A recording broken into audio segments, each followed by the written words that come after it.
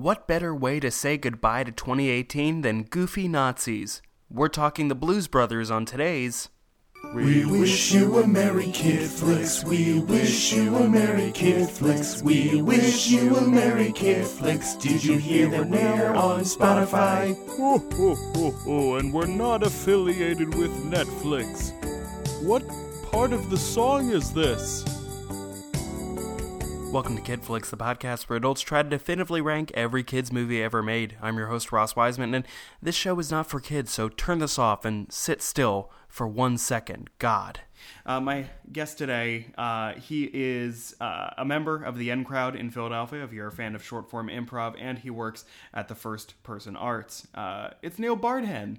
How are you, Neil? I'm well. How are you? Good. I looked at you and I was like, am I about to mispronounce his name? And we talked about it less than 30 seconds ago.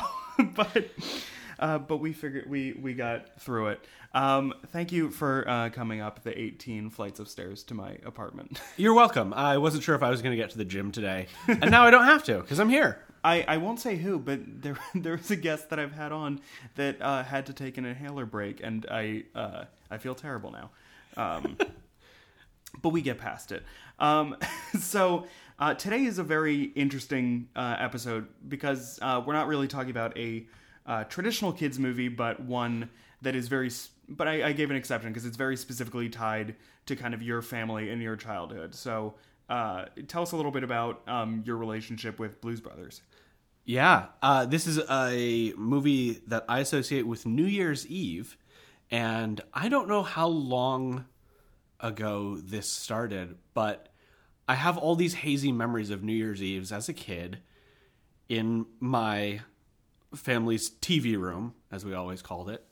And it's a mix of memories of my parents hosting people for New Year's Eve, and I was, just a kid, so I was off in the corner watching TV alone, or those times where my parents were out, and so I'd have a neighborhood babysitter come over who I didn't necessarily want to socialize with or play with. I was too old for that. No, you're too cool for school. I was definitely too cool for school. And the Blues Brothers was on one of the basic cable channels every New Year's. Oh, okay. And I can't remember for years watching it any other day other than December 31st. And mind you, this is not... for those of you who've seen the movie, this doesn't take place on New Year's or any specific holiday of any kind. Exactly. It doesn't ring holidays in any sense of the word. And so I have no idea why it was always on. The other one that I can put in to this category was Animal House. Definitely not something your 10-year-old should watch. But it was basic cable, so things were bleeped out. Oh, yeah. And, I'm getting a censored version. Same with the Blues Brothers, to be fair. And so when I think of New Year's, I think I watched the Blues Brothers for years. Yeah, but I'm trying to think. I don't think my family, because you said it kind of started to become like just kind of a family affair and a tradition in your house. I can't think of anything to that extent. I think the only example was apparently when I was little, my family, they used to buy and make lobster every New Year's. And then they apparently stopped because I was such a picky eater that I wouldn't eat it. And then my family was like, you know what if we're kosher now? So I ruined my family's New Year's plans. I did something similarly with my family's New Year's Day food. And the tradition from my dad's heritage is fish on New Year's Day. So my mom would always make these fish turnovers. Fish pot pie, basically, but like a hand pie. Fish turnover or a fish pot pie, that sounds like the laziest thing in like a kid's show where it's just like, what's something that a kid will just like get placed in front of them and it'll like wiggle and wink at them? No, these were like painstakingly made. My mom was making the dough from scratch. She made them with such love, and I just wasn't into fish for a long time, the food. And I got always into the band. I got into the band later. I traded off Fish the Food for Fish the Band in my teen years. And I was just, so picky about fish turnovers that my mom gave up on it. And it was also part of like, it's New Year's Day. Nobody wants to spend 3 hours in hand pressing these things. So bless her. she did a lot of great things, and I think choosing to not make fish turnovers anymore was also a good call on her part for herself. So thanks, Mom. Yeah, well, I mean, I was such a picky eater for like a short period. Like, I mean, I think a lot of people were, but I remember one night my mom, because she was like making mac and cheese or something for me while she made like regular food for the rest of my family. And I remember she got really angry because, you know, she was making extra food unnecessarily. And she came into the kitchen where, like, we were, like, sitting and hanging out. And she was like, I'm not making, like, 800 different dinners. So that's become just a recurring joke in my house ever since because my mom can't count the number of dinners. What's great is I've seen your mother recently, and so I can picture this super well. Wait, when did you see my mom? She was at a show.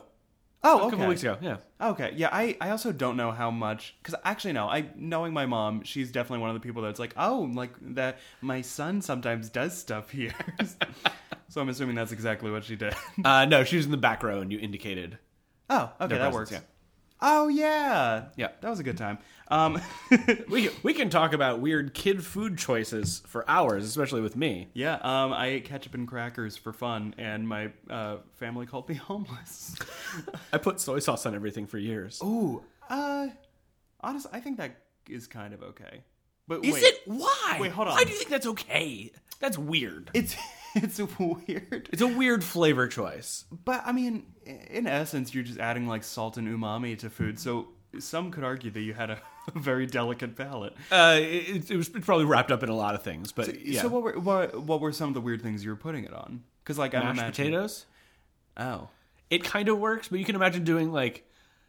think if you're making a batch of mashed potatoes, right? A tablespoon of soy sauce. Yeah. For the whole batch. But you're like... But this was... Glugging it. We're Yeah. both making weird motions. Meatloaf was the other one. Pretty much anything savory. Huh, okay. Yeah. I redact mine. That's not that bad. Yeah. Worcestershire sauce was the other one that I went through a phase of for a minute. Yeah, because I think... Same deal. And it's also, when you're introduced to it as a kid, you think it's like a secret. You're like, what is this? Like, that's not at the cafeteria. I know adults who think it's a secret. Like, oh, Yeah. that's how you make a really good Bloody Mary. And no, it's like, no, good Bloody Mary is just having any other drink. I'll say it. I've tried so many different times at every single brunch I've gone to enjoy a Bloody Mary, and it's garbage. I would just rather have tomato soup with a glass of vodka on the side, right? Like, I don't need cold tomato soup. The cold tomato, or just the tomatoes is just such a strong thing to pair with, like, oh, I'm having Chunky Monkey French toast. So I'm trying to think of how to discuss Blues Brothers, because it's very much in my head, and as I was watching it, it kind of felt like a Pee-wee movie to me. Just kind of like a bunch of stuff kind of happens that's semi-related to each other. Right. I wrote down several notes on this that I want to remember to include because... Okay, so it's a jukebox musical meets a heist movie meets a road trip movie. Yeah. Right? Yeah, I think That's so. it. It's a thin plot. Yeah, it's just that they have to make $5,000 in 11 days. 11 days. It's that's 11 it. days. Yeah, and so they just cause a bunch of mayhem. I'm trying to think. It's just they get the band back together and they just try to find any venues that will take them. And so you kind of were you one of those people that like you have like the Blues Brothers records, or like you kind of were a big fan of them, or I guess they were a little bit past your time for SNL. They were before my time for SNL. Okay. Yeah. And I don't know of... I can't imagine that I interacted with them really outside of the movie for a long time. And, I mean, I feel part of that is generational. It was before, like, I could go on eBay or something. But it was one of those pieces of, dare I say, art that I was happy to have live on its own for a long time. It was just this standalone thing. Okay. And I think I didn't know about the SNL connection for years. And thought, what a fun movie. That's it. And for, a 10, 11-year-old, sure, why not? And so later, so I was in high school when Blues Brothers 2000 came out. I remember actively deciding not to see it because Like, why ruin that piece of art from my childhood? That's good. I was about to ask, like, because I mean, I scrolled through the Wikipedia, and unsurprisingly, it like doesn't live up. And I mean, you could easily attribute that to like no John Candy, no John Belushi, no what's the other guy, the janitor, Curtis, but who plays him? Cab Calloway. He is Cab Calloway. Okay, Yeah. that was what I was trying to. Yeah, I make could have sure. remembered the actual famous person that was in it. Yeah, and it's also an interesting movie because it's like, it's always interesting to see how different decades deal with like Nazis and the Holocaust. Yeah, so we were watching it last night at my house, and my girlfriend was there, and another friend of ours was there, and the Nazis pop up, and you could just feel the room kind of tense up, and just think, what is happening in this movie? Oh, right, this is happening today, too. Oh, God, it never ends, does it? Yeah. Well, because it was, I did a little research, and like that whole part of the movie was based on, in 1977, there was like a Supreme Court case between Nazis and Jews. Everyone's favorite. Everyone's favorite Supreme the Court Montagues case. and Capulets of the modern world. But yeah, well, because I always, it's so different in its portrayal to like the Nazis in Sound of Music, because that musical was made like barely 10 years after World War II. Right, yeah, it's mid-50s, yeah. And how it's just like a little cutesy little secret thing. It's almost glib about the fact that they're genocidal maniacs. Look, like Ralph is just excited to do something after school. And you got Yeah. I was about to defend Nazis. That's fun when you go down that hole. When you host a podcast for long enough, you accidentally start defending Nazis. Watch out, Ira Glass. We have the same birthday. Get out of here. It's Same true. year and everything? Yeah. We're both 57. Yeah, and also I realized that, so they called the Nazis the American Socialist White People Party. Right. Which subliminally anagrams or shortens to asswipe. Oh, that's amazing. Yeah, I hadn't caught that. ASWPP. Yep. Interesting thing about the portrayal of Nazis there that I made a connection with was how similar several parts, how similar the office of their party is to the Klan headquarters office as depicted in Black Klansman of 2018. I didn't see Black Klansman. Oh, you should have. I know. There's still time. Yeah. You're still young, Ross. Some of it I think is about era that they're depicting, but there's something as well about like the chintzy feel that is given to these guys. Mm-hmm. That it's like, well, it's an office, but it's almost like a basement scrub office. It's not classy or anything. Yeah, because it's always a hard way to depict Nazis, whether they're you want to kind of like show like, oh, it's hilarious how like mundane their day-to-day life is, but it's just like it's jarring how it's just then injected with racism and shit. Right. Versus like, oh, they should just be seen as scum all the time. Right. These are people who are filled with hatred and also have offices. It's a weird, not dichotomy, but blurring there. Yeah, like they just drive cars straight into the air like the rest of us. Yeah. Yeah, that's also one of the only notes I wrote. I just wrote amazing flying Nazi car. Yes, which is gets to one of the overarching themes that I picked up on when I watched it recently, which is how over the top so much of the effects and stunts are in this movie.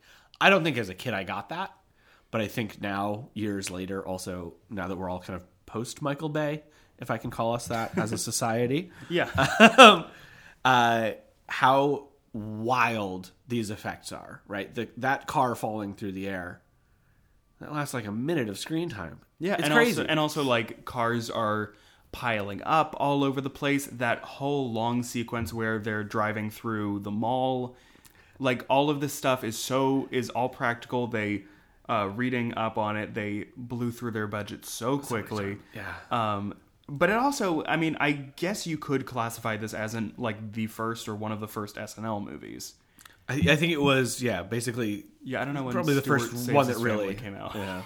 But yeah, because it's And I think what makes this successful, unlike a lot of the SNL movies, is that they're not really trying to make it like a story or like this huge overarching thing. It's just kind of like, okay, let's just see these people just go on a bunch of different sketches and stuff. Right. There's no deep message. You have kind of a vehicle for a bunch of 2-line jokes, gags, some songs. Lots of songs. Lots of songs.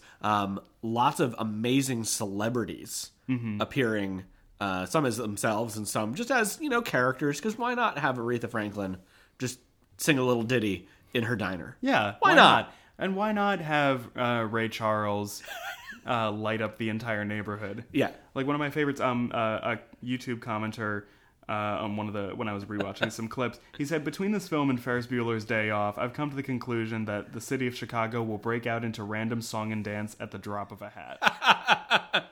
Yeah. I had a similar thought in the church scene, like very early on. And the choreography required for just that barely even does anything for the plot. No, it's... Right? It's just a quick little showcase of James Brown. But then you have hundreds of people doing acrobatics and amazing dance moves just to fill a couple minutes of screen time of a very long movie. We might also want to discuss the length of this. Yeah, it is 2.5 hours long. And obviously so much of that is attributed to their very long dance and music numbers scattered throughout. Like, one scene could have 2 songs in it. Right, why not? But when I was preparing, I was like, oh shit, I didn't realize that I had to set this much time aside for it.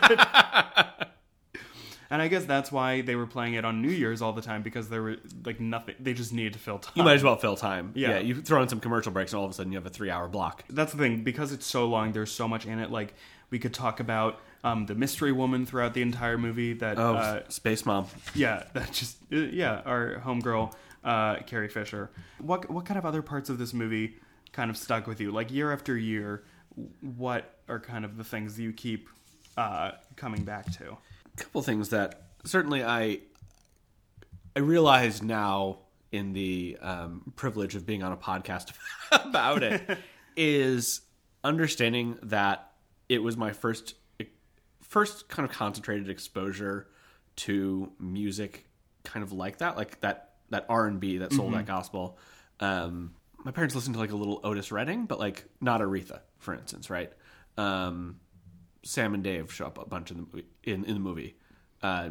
Maybe would have come up in the radio when I was a kid, but it wasn't like a thing culturally. Sure. And so as a kid, I was trying to develop my own musical tastes, like kind of in fits and starts, in various ways. And I think this was one of the first times that I thought like, oh, this is cool music that like resonates with me somehow. And I find it interesting that there's this music that I like. I don't know anything about it. And that's fun. Right? It was a little act of discovery, and it felt like vaguely subversive. Yeah, almost. I also give the movie credit because, unlike how Back to the Future kind of made it so that a white person invented rock and roll, right, and this type of music, it's very clear that they reached out to all of these people that they idolized and based their act off of, and they were like, we want you to come perform in addition and instead of us at a lot of points. Yeah. Jake and Elwood perform fairly little, in a way. Yeah, it's like because they do the song at the rodeo place and Bob's Country. Yes. Country Ballroom? Something like that. Yeah. Bob's Country Parlor is what came to mind. That doesn't seem like it makes sense.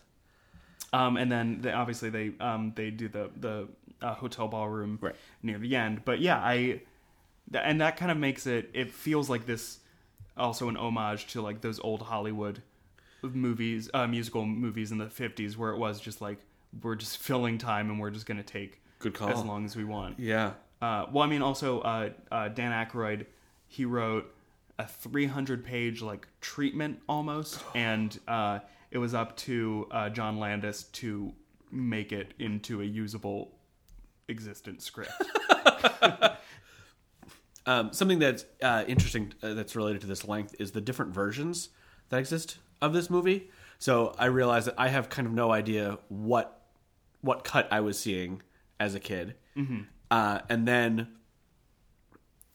I had, at some point, this is, again, out of, like, hazy memories on top of hazy memories, I, like, knew in my head that at some point the Blues Brothers sing Stand By Your Man. And I also know that about 10 years ago, I went to see a screening of the movie at the George Eastman House in Rochester, New York. Okay. Beautiful screen, beautiful projection, like just top to bottom, done well. And I remember walking out of there and thinking, wait, what about Stand By Your Man? And then I've, over the years, been trying to figure out, like, which was actually screened then versus what was on TV. I think a lot of movies have this quote-unquote problem, but I somehow had this, like, personal deep confusion over what versions of this movie have I seen, what have I been missing, and what are the things that actually make sense to me to be in there. Yeah, well, on a complete flip side, I think I've seen at least 3 different cuts of The Room. Oh, yeah. The Tommy Wiseau movie. Because I've seen it, like, those midnight screenings, I've seen it at home, and yeah, I've never really been sure why that's really a thing. Like, unless it's a TV edit or something, but that's really weird that going to see it in public and they would cut out pieces and stuff like that. Yeah, and I bet what I saw then was, like, screened was, you know, what was released in theaters, whereas, you know, there's parts, like, slotted in to fill other time. Mm-hmm. I don't know. It's one of those things that's taken up several hours of my life and probably didn't need to spend more than 5 minutes on. Like and now, dear listeners, I've brought you into it. Yeah, in Neil's bedroom, it's just like a bunch of red string and corkboard. Yeah, I also, this is just a dumb thing that I realized from this movie, but Dan Aykroyd founded the House of Blues, and that was inspired, like, and I feel very silly that I did not think of that. Yeah. An interesting little New Year's Eve tie-in. Yeah, so this is being released on New Year's Eve. Yeah. So chronologically for myself, right, I'm watching this movie for the first time when I'm 10, 11 years old. Mm-hmm. And then I was 14 when I started listening to The Grateful Dead and Fish soon after, for those of you who were paying attention earlier. And I got into collecting concert recordings of the Dead, which is a whole great subculture. And again, that was like not something my parents were into, but I was exploring it. And it was also as the internet was growing in new and cool ways.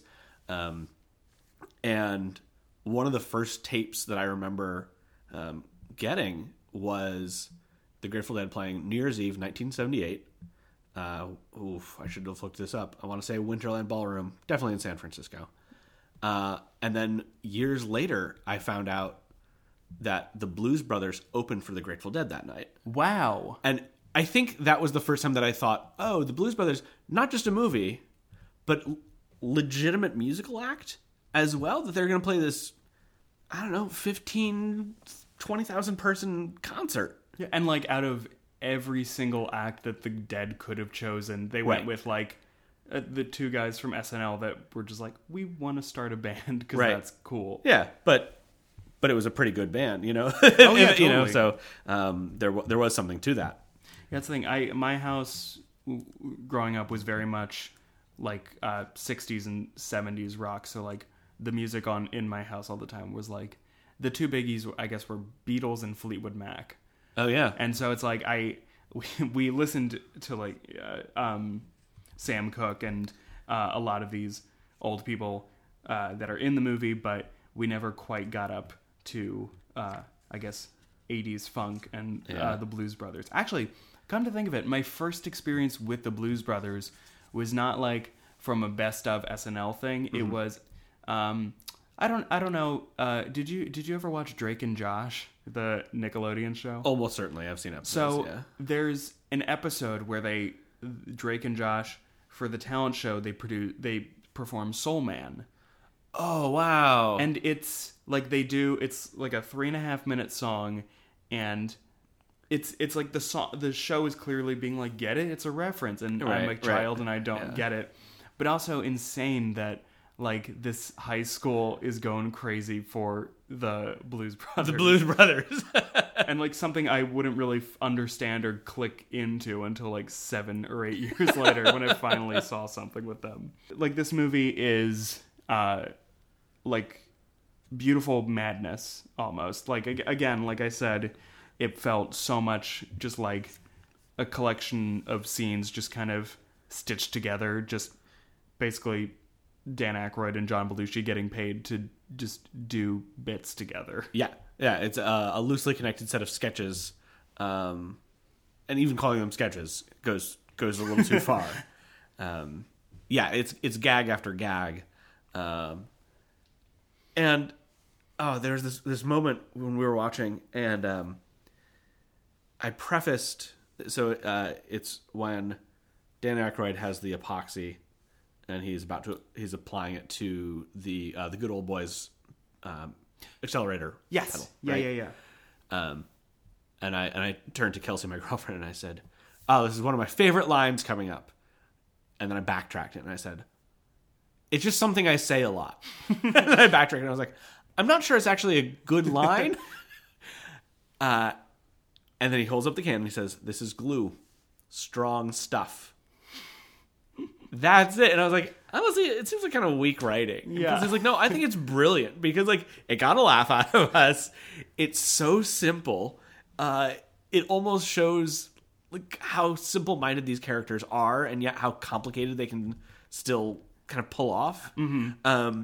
I had a related thought when they're in the office building at the end, and they blowtorch like the elevator. It's so unnecessary how destructive they are. They spend so much time like an already broken elevator, and they're just like, we got to completely destroy it, and then it goes right into just like the monotony of just talking to like a civic servant and just kind of getting paperwork done. Yeah, who's played by Steven Spielberg, by the way. Is that who that guy was? Yes. Again, amazing cameos throughout this movie. Well, Frank Oz, and he makes a Miss Piggy joke, which I loved it. Right.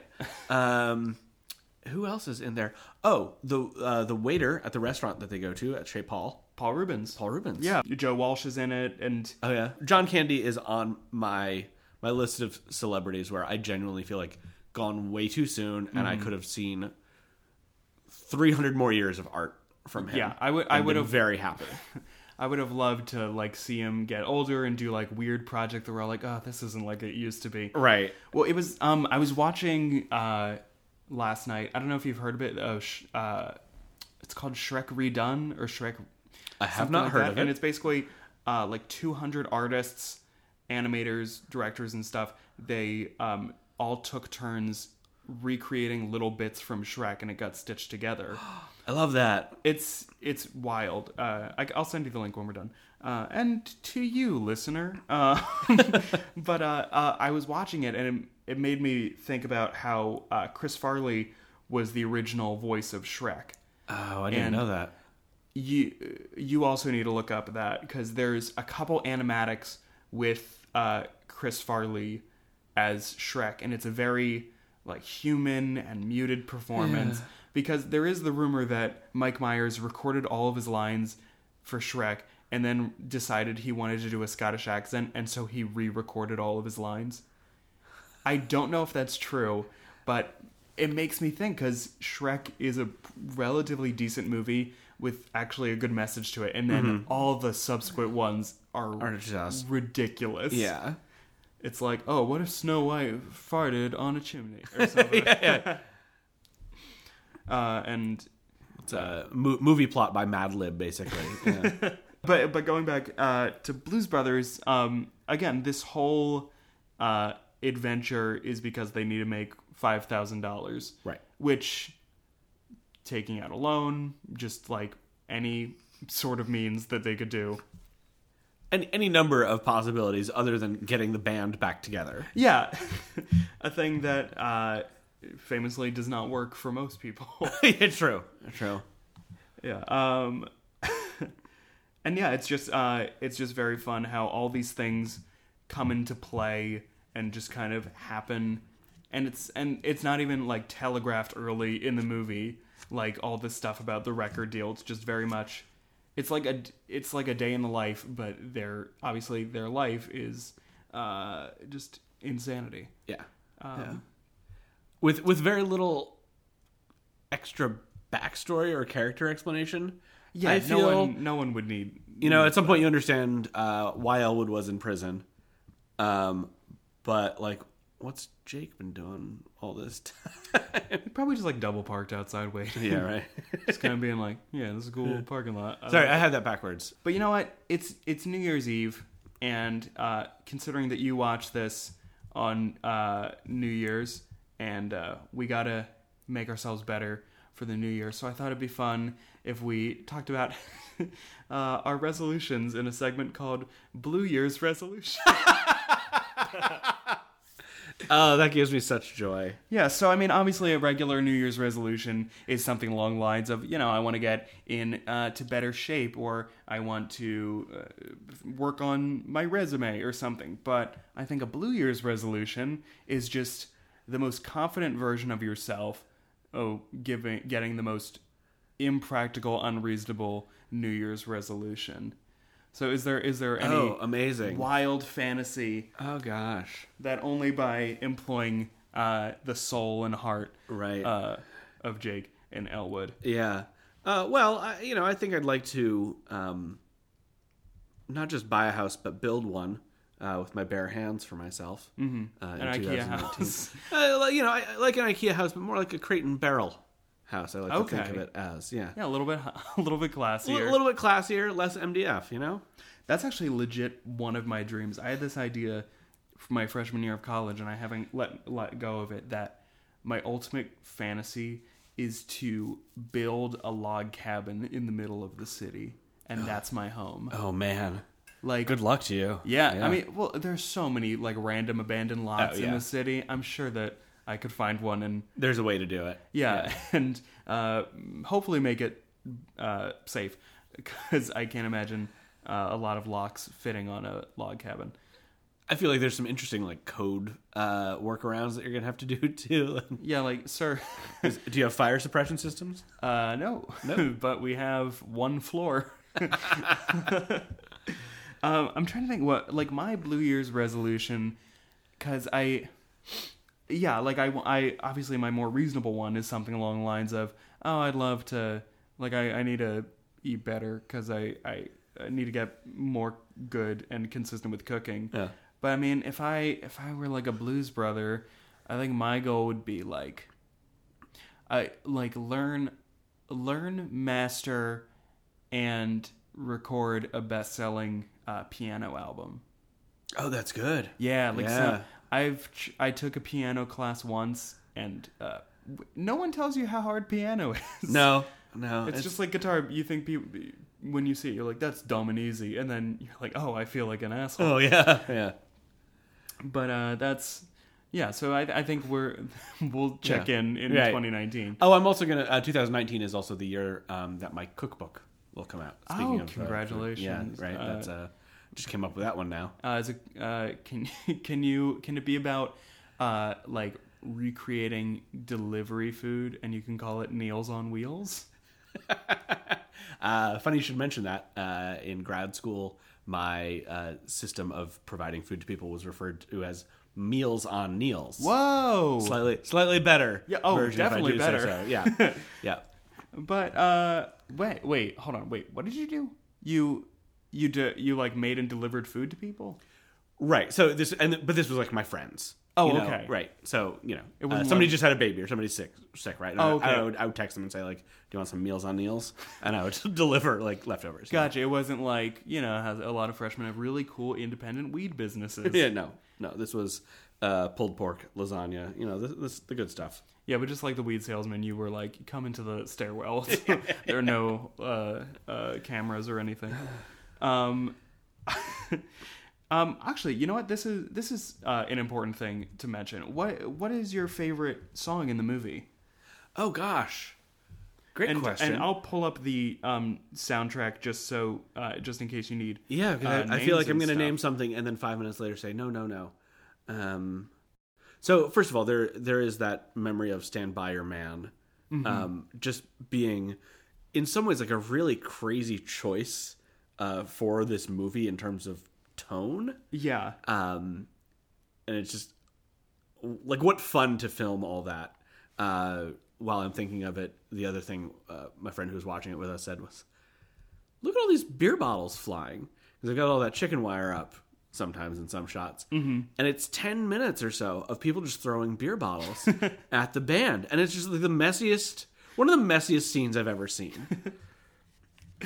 I think my favorite, and I mean, like, it's easy to just say, because I mean, Aretha kills it to just go with Think, but I don't know. I think, and from somebody, I also had not seen this movie until I watched it for this, but Everybody Needs Somebody to Love just feels like a song that's like, it takes 10 minutes to write, but it just like has this oldness and timelessness to it. Yeah, honestly, I'm glad you mentioned that, because that's the one that like almost choked me up a little bit when I watched it, and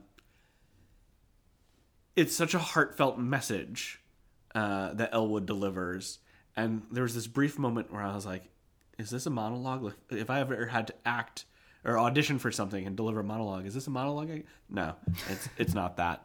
Well, you can do what I do in auditions when I forget to prepare a monologue, because monologues are hard to prepare. I'll just dramatically recite a song. Oh, that's good. Yeah, and then I don't get callbacks. But so maybe I shouldn't do that. Yeah, don't do that. Or just take like an hour and learn a monologue. Sweet Home Chicago, I think also top two are Everybody Needs Somebody to Love and Sweet Home Chicago. Yeah. A thing that I wrote down for this that Sweet Home Chicago reminds me of is, so I was coming of age, I guess, on the internet, right? At the end of the world of dial-up and before the world of like MP3s. Mm-hmm. I spent a lot of time downloading WAV files that were like sound clips from movies. I still have all of them. But I distinctly remember going to like Blues Brothers WAV file pages and downloading various like Blues Brothers clips just in case I wanted to have my email alert be, it's 106 miles to Chicago. We've got a full tank of gas, half bag of cigarette. It's dark and we're wearing sunglasses. Oh, that's Hit great. It. Terrible idea for an email alert. But going again, that like I love it though. That it was a standalone piece of art to me, and that I could interact with just this little clip of it, kind of on demand. Yeah, gave me great joy. And also with like that early internet stuff, because I was kind of at the very tail end. Like I do remember having dial-up, but it was very much going into DSL, thank you. Direct subscriber line? Yeah, I remember when my dad said that we were getting that. I was like, isn't that for like businesses though? Like, we're not a company, we're a house. But yeah, there was like this weird period of like the internet, there weren't as many kind of like meeting places. Like there were, like chat rooms and blogs if you like sought them out, but the default was still very much, at least I thought, kind of like a personal experience. So it's like your pop culture and your kind of touchstones and stuff were still very much just yours, which I love Reddit and being able to just do inside jokes with people about like Scrubs, but at the same time it feels weird that it's like, oh, it's kind of hard to describe this thing as just myself, and like you don't get that satisfaction of like telling all your friends about it to no end. Right. I don't think actually I can't even I remember like early internet, I like before like song lyric websites were really a thing. So I remember I had the 8 Crazy Nights soundtrack and I spent a bunch of time like starting and stopping the CD so could write down all the lyrics. It was that song where Adam Sandler's character goes to the mall and all of the logos are singing to him about how he was mean to Whitey. Oh my god. God, what a weird movie. What a weird choice to spend your time with. Yeah, I mean, look, it was like the one Jewish thing that wasn't like Peanuts or Rugrats, Right, so it was right. exciting. Actually, no, Peanuts didn't have a single Jewish thing. I don't know why I said that. But yeah, I do miss those old days of internet. But then I got to nearly crash my parents' computer with LimeWire. LimeWire, a word you don't hear much anymore for some reason. No. People like perk up their ears like they're a dog. They're Yeah. like, what? What did you say? Yeah. Oh, now I just want to talk about the old internet. I can do that for some time Yeah. too. Well, I can't imagine, because I remember how hard it was to get even the slightly obscure music off of like LimeWire and stuff. So what did you and the statute of limitations is done. So if you admit to using LimeWire to download Blues Brothers, it'll be okay. I almost certainly did that. Yeah. Yeah. And you always got those fake MP3s that was like, I always got the one where it was like a weird Bill Clinton impression. Oh, I never got that one. Oh, I got that it was sounds great. like he was like, I did not have sexual relations with that woman, but I did go to like ipfunny.com or Oh my something god. like that. Yeah. Lot No, of I fake feel like there outs. were a lot of fake ones that were like intentionally glitchy.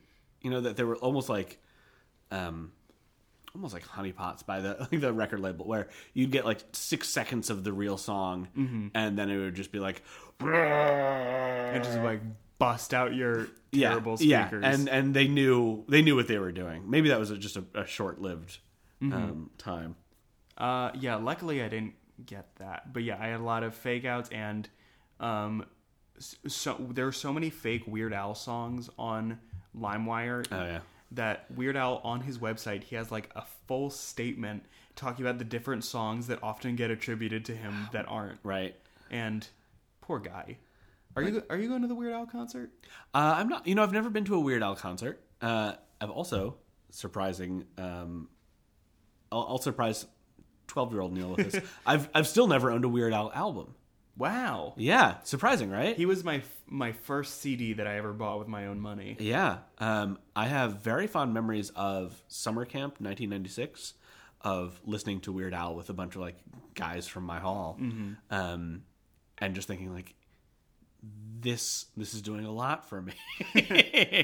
And then I'm sorry, Al, but I've never paid money to see or hear you. Well, that's like, I paid money to go to one of his concerts a couple years ago, and I Yeah. had a panic attack and had to leave. No, It was it was such a sad. That was a sad hour drive home. Yeah. But he's coming to Philadelphia, and the tour that he's currently doing, and I've told everybody about this, and I'm not getting paid by Weird Al. I swear, I would love to, but he's being backed by a string orchestra.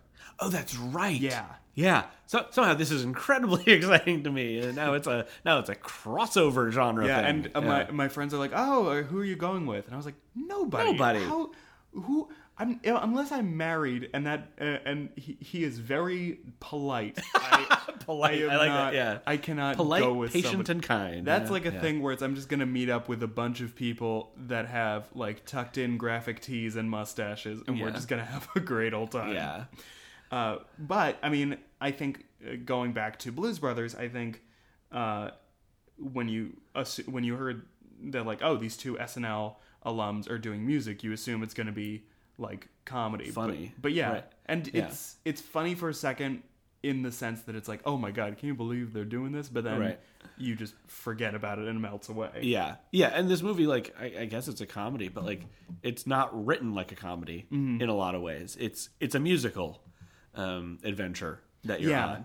on. And I think, I mean, like, I've loved comedy movies for decades. And I think that was also something interesting about this, that this didn't feel like slap your knee funny. It was just fun. Yeah, well, like the Blues Brothers themselves, they both are very serious, and they don't really smile or anything. They're not hamming at all. Yeah, Yeah. and even like like the wacky cops and Nazis and stuff, they aren't doing like a weird over the top thing. Like this isn't like a Mel Brooks movie or something. No. They're all playing it straight, which just makes it a much more satisfying Yeah. experience. Yeah. But first of all, before we finish up, do you have any final itching things about Blues Brothers? Oh, let me check my notebook. What a great question. Thank you. You could tell I'm prepared. Three things that I've written down that I'll just throw out there. One is that this is, excuse me, it's a movie that is kind of like comfort food. Like it's not complicated. Mm-hmm. It's not deeply nuanced in a lot of ways. But I can happily go back to it, and I think not all movies that I remember loving as a kid kind of have that. So I was grateful to discover that recently. Another thing I wrote down at the very end was, do they ever wear seatbelts? Seems like a very unsafe movie, because certainly in the chase at the end, they're not wearing seatbelts, and they're kind of like leaning around a little bit. All the other characters do, but almost certainly. I bet Ralph Nader hated this movie. Excuse me, and then certainly for the part at the end, but maybe the through line all the way through is that there's the actions that the law enforcement officers in various agencies are taking.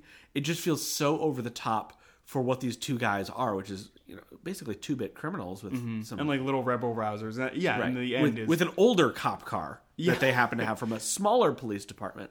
And so Kelsey described it as it's like a commentary on the ineptitude of the cops because they've got dozens of cars and all this literal firepower, and they can't catch these guys.